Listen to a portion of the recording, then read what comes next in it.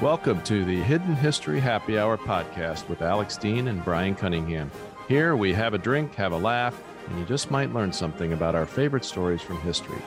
Please visit our website at hiddenhistoryhappyhour.com and subscribe on your favorite podcast app. And if you like the show, please rate us 5 stars and leave a review. Cheers.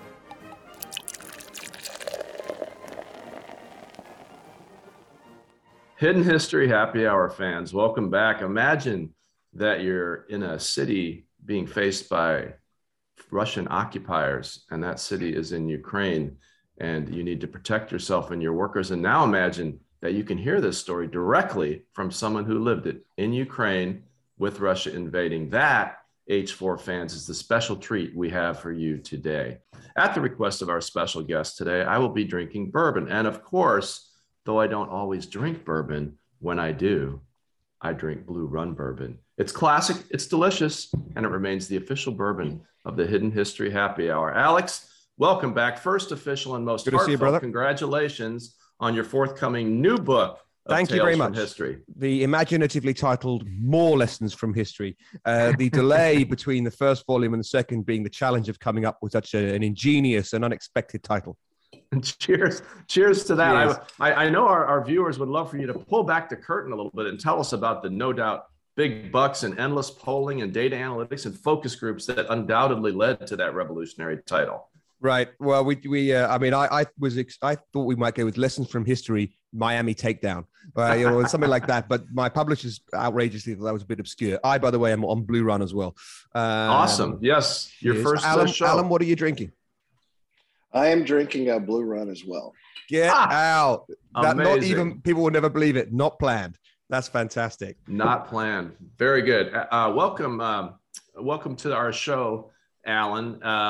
Alex, as one of our fans has commented, we don't seem to have to go out of our way to find amazing guests. We just know them. Now, this is true, and it's also a little false because we don't just know them. We work very hard at our day jobs, and we're exceedingly careful about who and what companies we get involved with.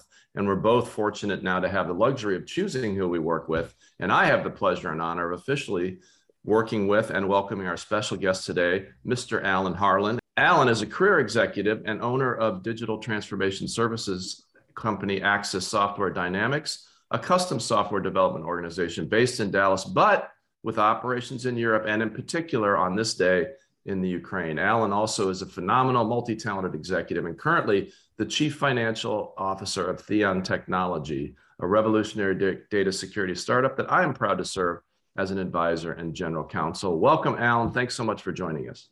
Thanks, gents. It's a pleasure to be here with you. I couldn't imagine spending it any better this weekend with you folks. So thank you for having me. I know you're enjoying your Blue Run bourbon there in Dallas, Texas, where it's what, like 106 Fahrenheit? It is. It's incredibly hot. I would gladly trade with either of you gents. It's pretty hot in London. It's in the. Is it? This is not helpful for those doing different systems. It's in the 30s, which is hot. Well, that's pretty warm. Yeah. Alan, I know your Ukraine story, but Alex and our fans don't yet, and I can't wait for them to learn what I know. Alex, though, has a story a bit tangentially like what you lived through. So, Alex, why don't you kick it off? Thank you very much, Brian. My favorite image of a defector, it's very specific because I think when you're picking your favorite defector, it's hard to look past Rudolf Nureyev, Milos Forman, Oleg Gurevsky, one of the bravest guys around that we will discuss one day on the podcast. And most valuable intelligence source. Incredible, one of the best assets that the West ever had. My favorite image of a defector is Konrad Schumann, who is the border guard who jumped the wire between East Germany and West Berlin as the Berlin Wall was being built in 1961. Schumann was in the BEPO, the Bereitschaftspolizei. If you're a German speaker and I flubbed that, tough luck. You'll hear about it. Indeed. And Schumann was the BEPO was like basically a paramilitary police organization, which was created to act as the boot by which the state would stamp down on rebellion. And its officers were selected and then trained to be loyal without question. And I suppose that's part of why one likes this example so much of someone defecting, because it shows that given the opportunity, some even amongst the enforcing class would prefer freedom to the repression in their own republic of watchers and informers. Schumann had been sent to guard the new barrier site, which started, you may remember the images, quite flimsy barbed wire and then got built up. To keep people, they were sent there to keep people in the East in as they started building what became the wall, and it became obvious that they were going to not be able to access West Berlin anymore. And that was the duty of a generation of bullies to come after the duty that he pulled in 1961. Konrad Schumann was 19 years old on this day in 1961, and he was sent there 3 days after the construction of the wall had started. So his section was only barbed wire. And at his post, as he was standing there, as he told it later in life, giving interviews about it, he could see a young woman on his side of the wire passing a bouquet of flowers over the wire to an older woman that was obviously her mother in the West. And one can imagine the considerable emotional distress that they exhibited. And he thought to himself, who parts families like this? Who wishes to be part of a regime that does it? So unnoticed by his comrades, Schumann had pressed down a part of the wire that was near to him, and he passed word to a Westerner who was watching on the other side that he was going to jump. So the Western police arrived to whisk him away from the scene if he dared to actually do it, and he dared. He was standing guard by the low loops of barbed wire that you may remember in the photograph, and he had his back to his stone wall, and the crowd on the Western side were chanting, "You come over, come over." And probably not the most helpful thing for a stealthy operation, but go on. Well, quite, but I think that first of all, none of his comrades actually expected him to do it. Yeah. And secondly, I don't think his comrades expected him to do it. They imagined those chants were aimed at other people. And one of the things that makes, because a lot of these moments are lost in time, like tears in the rain. But what makes this one so remembered is that so many people were there, and the image is captured by so many different cameras from so many different angles. His leap for freedom gave the world one of the enduring images of the Cold War. His arms outstretched, his gun on his back, the muzzle facing downwards with the strap stretched tight in his hand, and his head is down, his face all but unseen beneath the helmet, so determined. It's like an everyman image for all of those who were repressed in the East. And after that, everything is epilogue and coda, but it is sad epilogue and coda. Because after that great impetuous moment, I'm afraid life in the West did not bring Schumann happiness. He was relocated to Bavaria, far from the border. He found work and he married and he had a son, but he was forever full of regret and remorse and sadness and fear, because he wondered, am I going to be a target for retribution? As so many other defectors and critics had been, and few were as high profile as him after all. And he was left for the rest of his life, of course, for the rest of the time that the East endured, with worries of what would happen to his family that he'd left behind in the East because of him and what he'd done. And Schumann said that he never felt truly free until the wall, the barrier that he had jumped in 1961, the barrier so closely aligned with the barriers in his own life, came down in 1989. But you can wait for years thinking that some goal is the vital thing that fixes everything. If only this, then everything in life would be good. And sadly, that was not the case for him. When the wall came down, Schumann was met with bitter disappointment. He visited family. They were strangers to him. People who knew him before he had deserted, in inverted commas, and wanted nothing to do with him. So after the seemingly positive resolution of the conflict between East and West that had defined Schumann's life, and after the peace he had waited for so long, peace was not to be found for Konrad Schumann, and he hanged himself from a tree in his own orchard. I mean, without sounding too kind of Scandinavian existentialist, the lesson, I'm afraid, is rather bleak. We must all strive for happiness, and many will find it, but for others, some will never be happy without freedom, and others will never be happy away from their homeland. And sad to say, some will never be happy at all.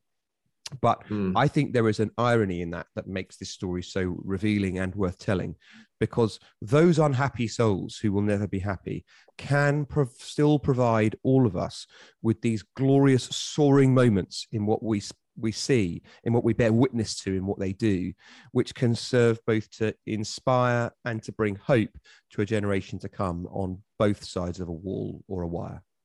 Yeah, inspirational indeed, although sad. I will say that the thing that I realize I've been waiting for all my life, that moment, is in fact the Hidden History Happy Hour, and I am finding peace from it. So thank you.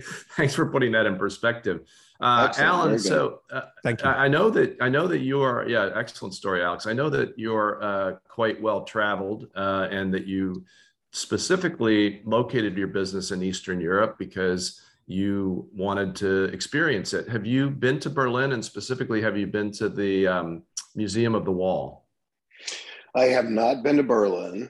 I've been through Germany maybe 100 times, but never to Berlin. So something I've got to put on the bucket list and get over there for sure. It's worth a visit. Just to Berlin is spectacular anyway. But this Museum of the Wall, Alex, I don't know if you've seen it, but it's quite moving. And there's many stories of East German soldiers who refused to fire on people that were fleeing, and then they themselves were punished. And it's quite a place, especially because the Cold War, memories of the Cold War are fading in some people's minds. I imagine we might have a few listeners that maybe didn't realize at the beginning of the story that we were talking about East Germany during the early period of Soviet Russian occupation. And sadly, not a lot has changed. Vladimir Putin of Russia is still reaching out and killing people he doesn't like. Thankfully, he never, or his predecessors never reached Schuman. But Alan, why don't you tell us how you got to Ukraine to begin with, and what your experiences were there, and maybe we'll talk about what we could learn from that for current events. Sure. Happy to. And thanks again for having me today. So, as you mentioned earlier, well-traveled, worked for a private equity fund out of Palo Alto, California for about 10 years, mainly had operations in India, been to India 57 times, into China. We had stuff in Nizhny Novgorod in Russia. So have been there, Latin America, Poland, a lot of operations into Scandinavia, Western Europe, all across North America. So basically, if you guys have spent any time traveling west into India, you definitely have a different perspective, and lump China into that as well. Although I had an opportunity to take over a CEO position in a company, it's actually based out of Ukraine. And if you, in my original introduction that Brian went through, digital engineering space, digital transformation is where companies do outsource product development services for companies across the world. These are companies like Microsoft, Apple, basically can't get enough scale or hire enough developer engineers within their organizations. And they look for different skill sets like, data engineering. So you need skilled mathematicians, applied mathematics. And frankly, that's very rich across Eastern Europe. Yeah, right. Very high standards of education. Sure. So it's not uncommon to hire a PhD or MD to work in a life sciences data engineering project, something like that. So basically what I was doing is really kind of migrating from working in Asia to more of an Eastern Europe type go-to-market style. And this company had roughly about 3,000 engineers across Ukraine through 9 development centers. So Lviv, Kyiv, Ivano-Frankivsk, Rivne, even into Dnipropetrovsk to Kharkiv, going to the east, and as far as south as Sevastopol and Crimea. So when I started in 2013 working for this company, it was very dynamic, right? So had the opportunity to get a flat in Lviv on Chernobyska Street. Quite elegant. And I think that's the thing that really kind of strikes me is that whether you go to Kharkiv or Dnipropetrovsk, or even to the coastal town, the laid-back town of Sevastopol in Crimea. It's a very beautiful Yep. country. And I was quite, even when you think about what's occurring in the world today, and you think about Eastern Ukraine, Donbass, Luhansk, and you think about what's occurring there, even in that time in 2013, 2014, 2015, it was very, very Ukrainian. Right. A lot of Yeah. yellow and blue, very proud of the country. And the citizens were just probably the most earnest, just patriotic folks that you could ever meet in your life. Yeah. And, so basically I go from being an American CEO to really what was starting to transform in 2013 was Viktor Yanukovych, who had really, if you look at the oligarchs within Russia today, Viktor Yanukovych was really embodied that same mentality. And I don't know the number specifically, but I do know that Yanukovych was basically took about 30 billion in funds out of Ukraine. Yeah. And so as you really got to really managing And your sorry business. to interrupt you, Alex. So he was Alan. He was the president at the time when you got there, right? Yanukovych. That's correct. That's correct. And what was his relationship to Putin? Do we know? Other than I would, quantify it as very similar to Lukashenko in Belarus. I mean, just a hardened Russia supporter, a Putin supporter, and obviously lived in the same mindset of a oligarch. Yeah. And really, how much money can I siphon from this country, from these regions, to funnel back to Putin from that perspective. Yeah. And so basically what you saw, is, going from running these companies to beginning to go to basically meetings, where, the mindset was Slava Ukraini, Heroam Slava. So glory to Ukraine, glory to the heroes, and really the embodiment of the Ukrainian people, and really how they'd really had enough of that oligarch mentality, right? Yeah. And I think if you've spent any time, in that region, you go to the Western Ukraine, it's very European.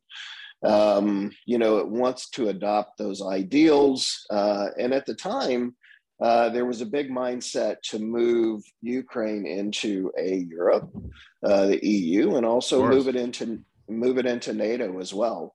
I think some of the the basis you needed as a company within Ukraine, you needed to be audited by a big accounting firm, and really do business the right way, financially, as opposed to really funding the local government per se, who may want to take your servers because you didn't pay your Microsoft license or whatever.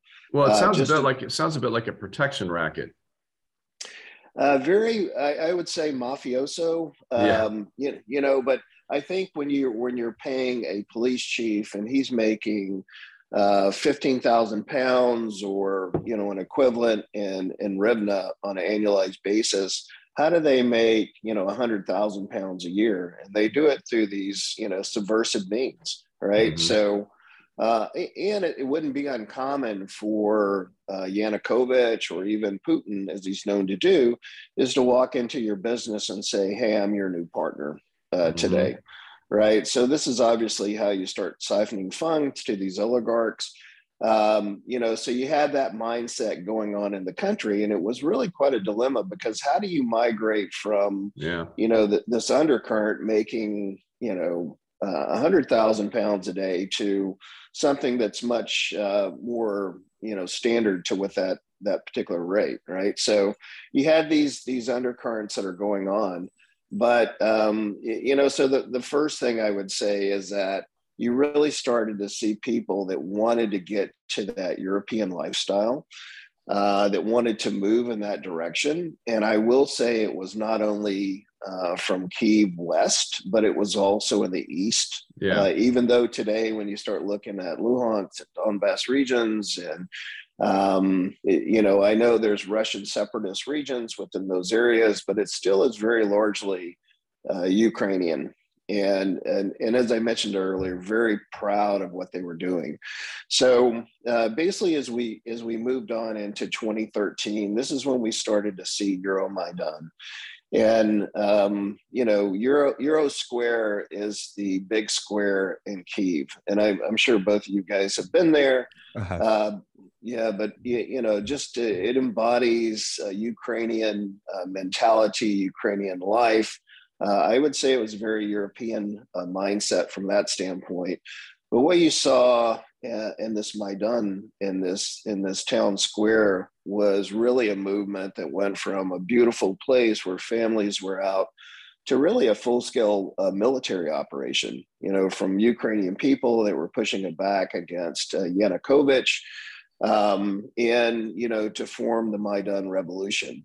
And so myself personally, I probably had 600 to 700 professional software engineers working in Kyiv, as well as across Ukraine. And, the biggest dichotomy is they would come to work during the day, and then at night they would leave to do their military job.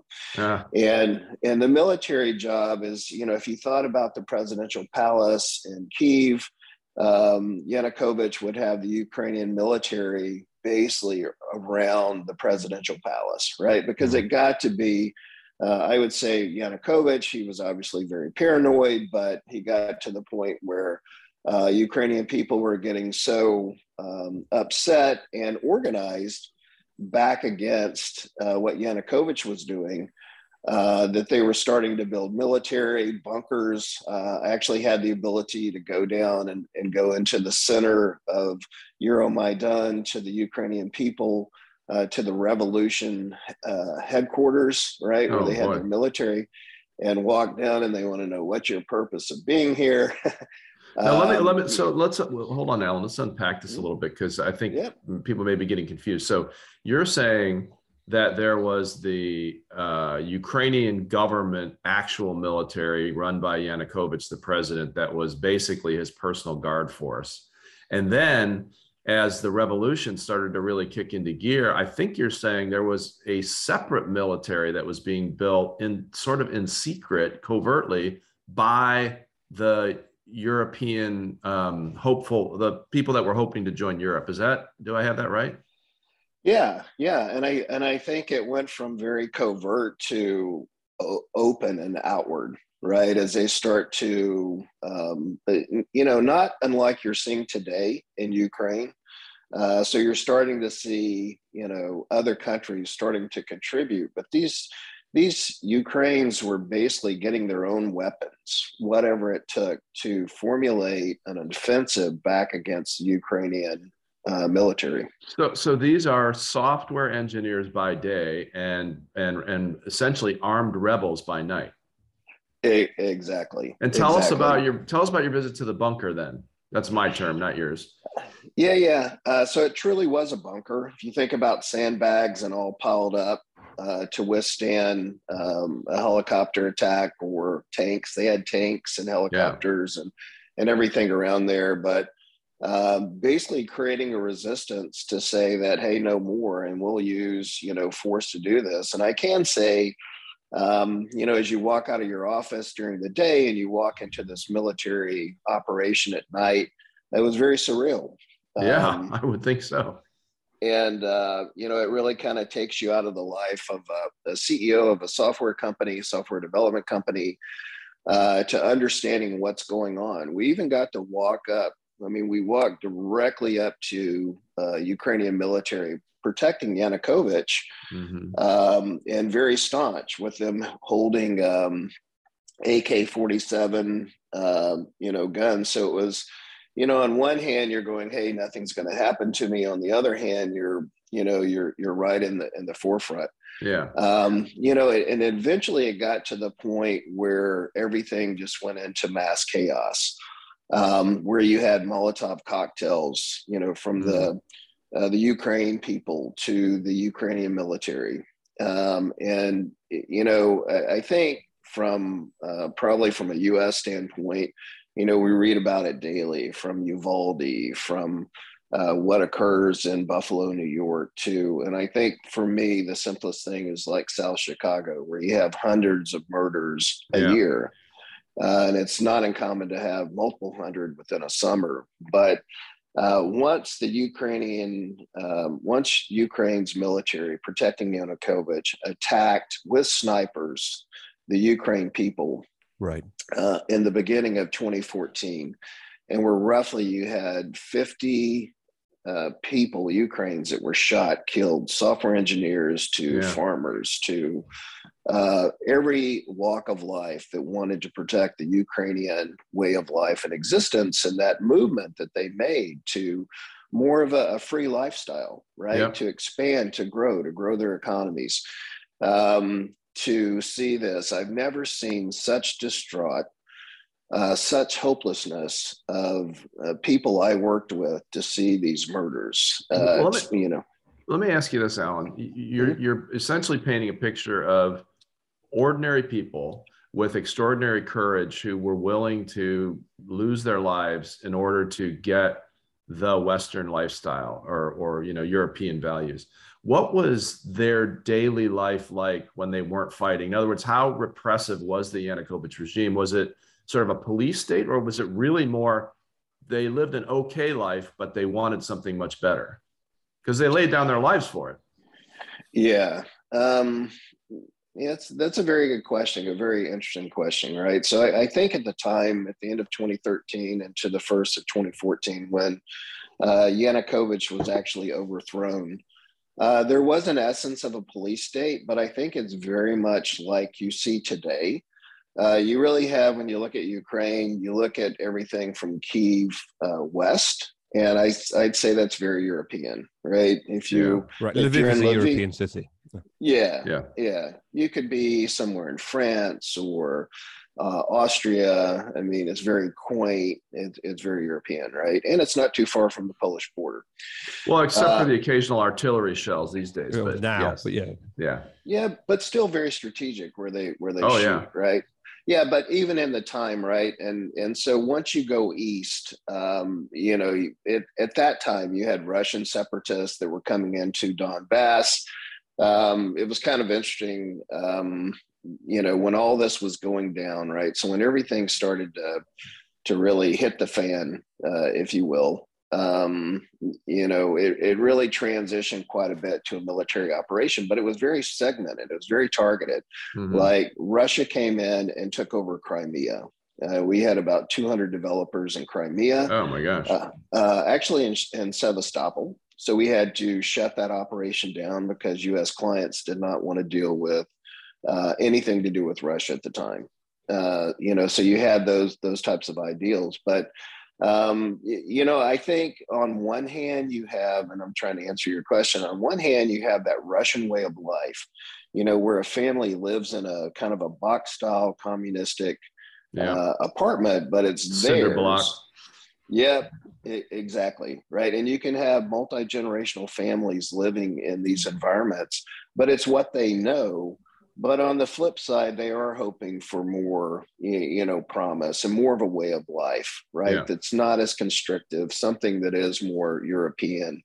And I think it's kind of, if I look at Crimea, Putin and Russia came into Crimea. They had a scam election in 2014. And basically most of the people that lived in Crimea at the time were older Russians. The men grew up in the Russian military. They served in the Russian military.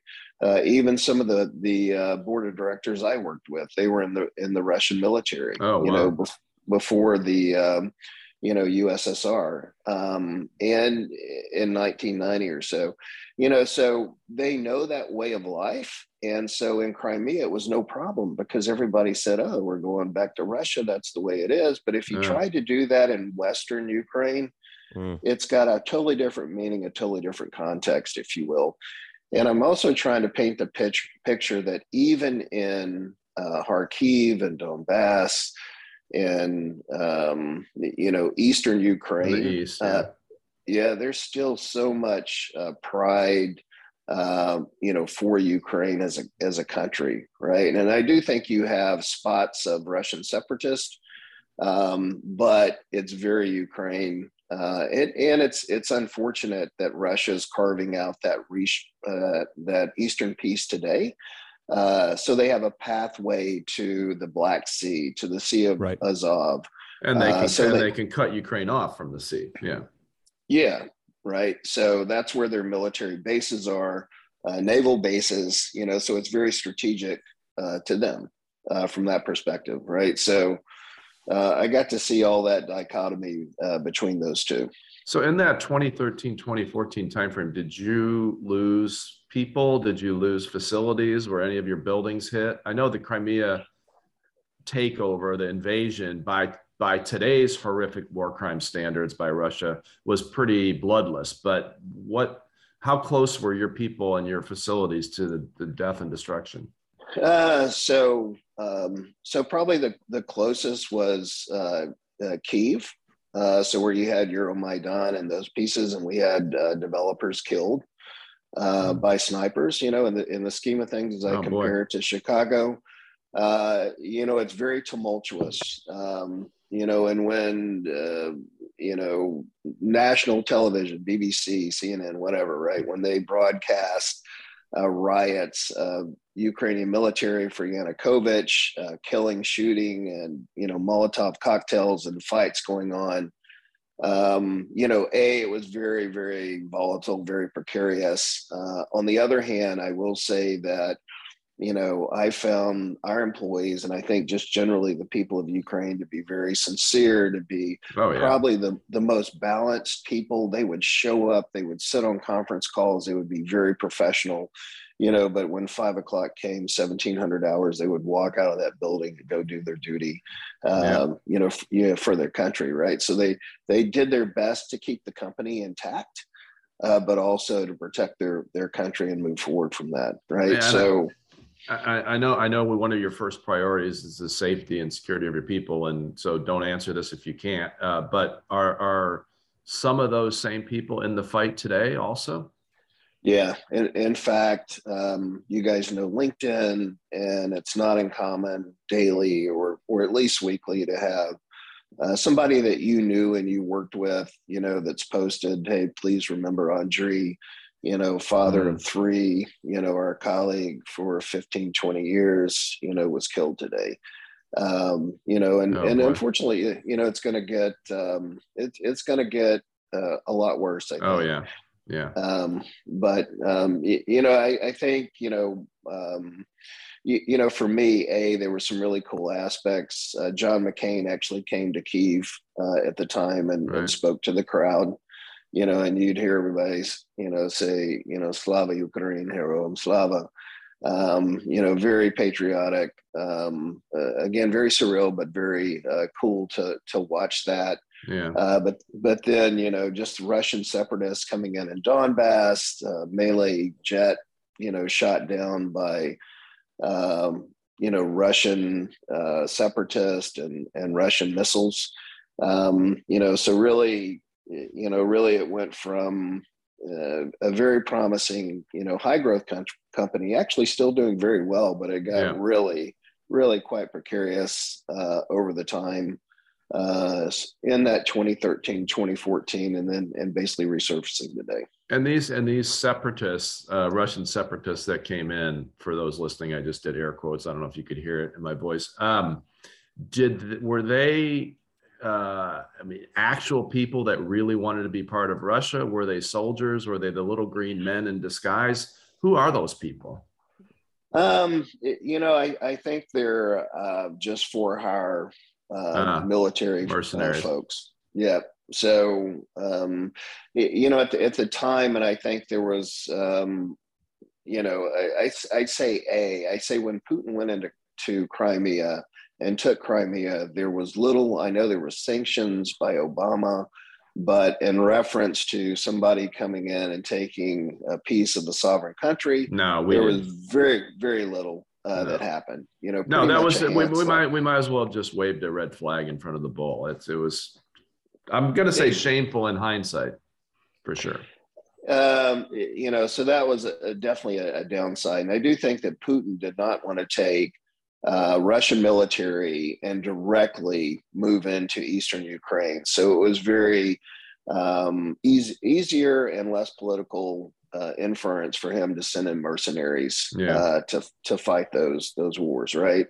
And as they came into Ukraine this year, was all based on Russian separatists and Nazis, and and the harm that was coming back against to those Russian speaking countries. So same premise, only this time he sent in the Russian military, from that perspective. So I think the good thing that came out of this was that from 2013, 2014, the CIA and really everything along NATO had the ability to train Ukraine forces.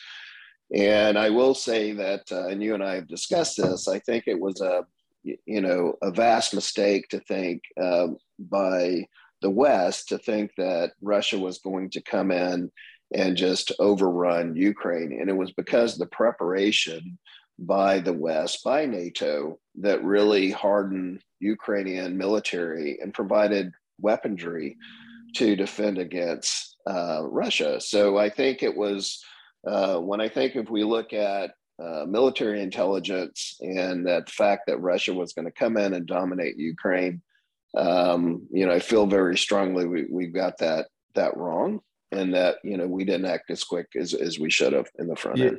Yeah, I agree with that. Although I will say that, having had some experience in this area myself, back during the long ago Iran-Iraq wars, when I was an intelligence officer, there is this strange phenomenon that political leaders, and I've seen it in both parties, discount the advice that their spies and their analysts give them if it doesn't fit with the narrative that they want to believe. And both sides get this wrong. Intelligence officers tend to have a mindset of, if any president disagrees with them, that president must be a political hack. Whereas in reality, and same thing with prime ministers, I'm sure, Alex, yes, you hear the intelligence reports, you listen to the analysis, most presidents do, but you have a much bigger canvas that you're painting on. You have a lot of other things going on politically, economically, that your spy service may not even know. On the other hand, and this was very true in the Iran-Iraq war, as it turned out, how do you explain, I'm taking your premise as a fact, I don't know it to be a fact, that the CIA was in there training the Ukrainian national military and rebels. How do those people not get in the room when a decision's being made? Because obviously, if they're there training the forces, if they knew what they were capable of, and yet that doesn't seem to have factored at all into the decisions, as far as we can tell. There's not really a question in there. It's just a very long comment. But how do you, I think we've all been tremendously inspired by the Ukrainian people in this moment in history. And despite the fact that we're now in the summer of 2022, and unfortunately the Russians seem to be doing better, I don't know how you can watch what those people have done, the Ukrainian people, and watch what their president has done, and watch how the West has responded, and not believe the Russians can't win this. What are your thoughts on what's going to happen there? So I think, if you're asking me, I think that, so I think the resolve of Ukraine is phenomenal. I think everybody underestimated that. I am quite pleased at the West and the amount of arms that are pouring in from the West. I do think that Russia militarily, I think it was way overestimated. Yeah. From that perspective. So I don't think that if we had to look at initially Russia was just going to walk through Ukraine, go to Moldova, maybe Poland, just keep going and take the entire country, or at least take Kyiv, from that perspective. But I do think that Russia's a lot weaker than what we perceived initially. I think just the economic toll that Russia's taken based upon Western sanctions, and it may not be immediate, but I do think they were weakened by 30 years. Something from an economic basis. So my point is, they're not as, they haven't been as effective as we thought they were. They may achieve their goals, they may win the battle, but I think they've lost the war. Yeah. Specifically, if you take about, the Finns and the Swedes going into NATO. And I think it's just the military buildup by NATO. And the amount of arms and focus that's pouring into that region. So, so will they accomplish? And initially, I thought they would take the eastern Ukraine, and have, like you said, right, block off Ukraine's access to the Black Sea from a shipping port, but also a military strategic landmass into Crimea, and they're achieving that. I think they will win that, but over the long haul, I think they've been dramatically weakened. This may just be wishful thinking, but I do think that in terms of Russia being a superpower, I think they're dramatically weakened and will be reduced. And you hear the things about Putin's health, and I do think that's a key indicator when Putin goes out. At least maybe it's wishful thinking, but I'm thinking that it moves more in a European alignment as opposed to a Russian historical thinking. Hey, Brian, I have a couple of caveats to that whilst I'm topping myself up with some orderly run. The first caveat is I agree with everything you said about Russia's being diminished on the world stage. But and you were not doing this for a moment, so I don't mean you, Alan, but a lot of people talk about us, the West, having cut Russia off from the world. And that's not true. We've cut Russia off from the Western world. And I was reflecting on this as you were talking at the beginning about your experiences in China and India, markets, and the Middle East, markets that have proven far more willing to be open to Russia activity and exchange than the West. The second interesting thing I think about what you said was that you thought they would seek to take the East, and that's right. And there's a word for this in history. It's Finlandization. The Finns gave up about 10% of their country to have peace with Russia. And if history is anything to go by, that's the kind of inverted compromise, inverted commas compromise, disgraceful bullying that Putin is going to be aiming at. And whilst one, last but not least, cannot but admire the Ukrainians in the way that you and Brian have both set out for their resolve, the way that some in the West have behaved as we get there is really disappointing. It's disappointing to me that Britain had to fly sorties around Germany to get material to Ukraine. A friend of mine who was very senior in the armed forces talked to me about this after we discussed it on one of our episodes, and I realized that if anything, I'd lowballed the impact of that, because when you think about logistics, every mile you add to the journey adds remarkably to the cost, what you can transport, the weight of what you can transport, and it's a big bit of dirt you have to fly around to avoid German airspace. They were a material cost of thousands of man hours, probably tens of thousands of items that we could otherwise have transported in the time that we were doing it. And last but not least, I've been really disappointed by the fact that Germany's remained on the receiving end of significant amounts of energy from Russia, as prices globally have spiked, making that worth more to send to Russia. And I appreciate that they, by dint of their own choices on their energy mix, have made themselves so dependent on it, they would have struggled to see another way. Whilst Nord Stream 2 has been stopped now, Nord Stream 1 is still going. And the Germans are paying through that a very significant amount of revenue, or have been until very recently, to Russia in an environment where energy prices are spiking. So for much of the invasion period, Germany has been paying Russia circa $1 billion a month. That will go some way to subsidizing an invasion. And I don't mean it too provocatively to our German friends to say that the Germans, by dint of their energy choices, have been subsidizing the invasion of Ukraine. Yeah, I think that's right. And it's most unfortunate. And I think it, at least in the beginning of the conflict, probably gave Putin a lot of comfort and aid to see even that amount of distance between the US and the UK on the one hand and Germany, because after all, that's part of his strategic goal, was to split Europe and the US and to split NATO. And as Alan points out, he lost that spectacularly with Finland and Sweden, but I think the jury's still out on Germany. Yeah, you're right. I mean, overall, it must be a profound negative for Putin to have driven further, as they see them, border countries into the arms of NATO.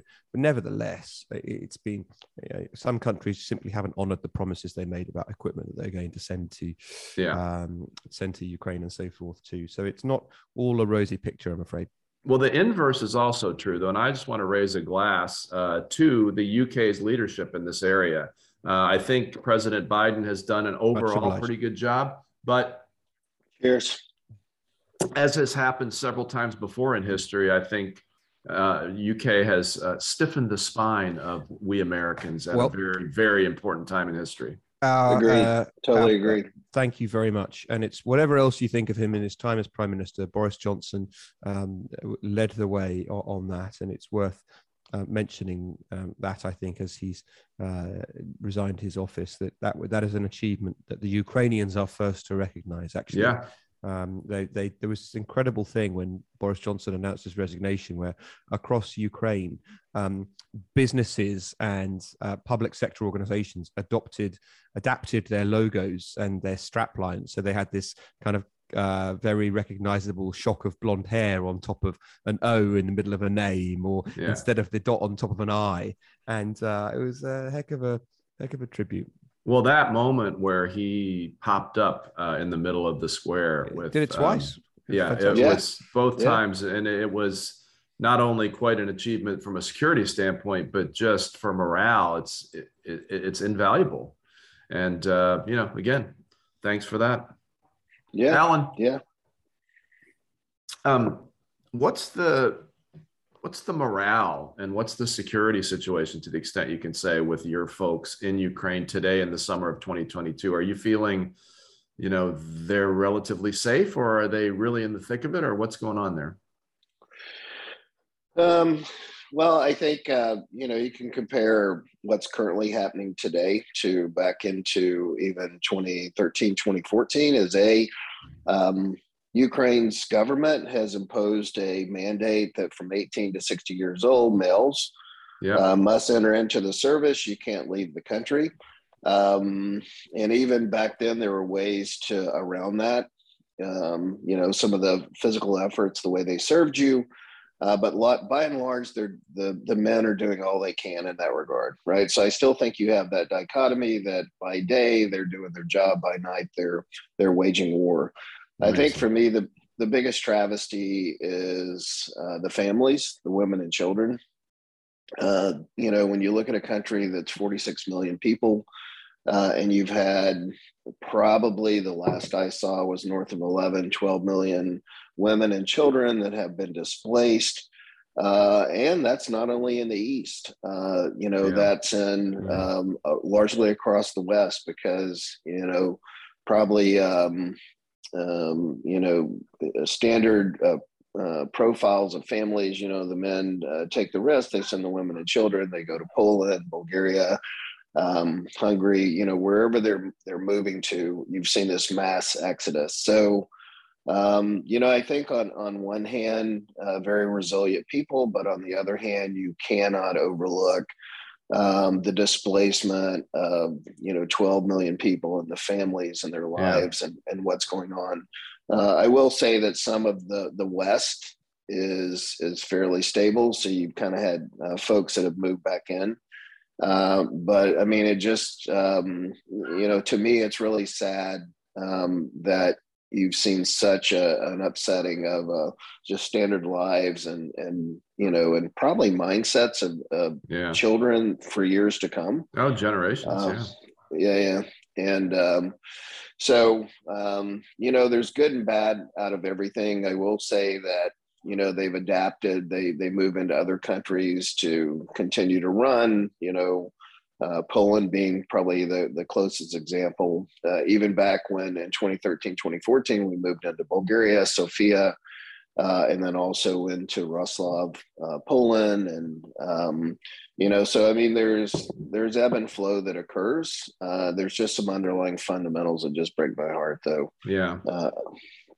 Well, talk about digital transformation, though. I mean, this, whether it's the Starlink communication system that the West stood up there, whether it's the way that the Ukrainians have adapted these drones to modern warfare, they've already got, I believe, a minister for digital transformation who is, while they're fighting the war, securing funding and creating programs to rebuild Ukraine as a much more digitally advanced society. And not that they weren't before. They've been leaders in that area, and I'm sure your folks have been some of those leaders all along. But it's quite remarkable, really, what they're doing. Mm.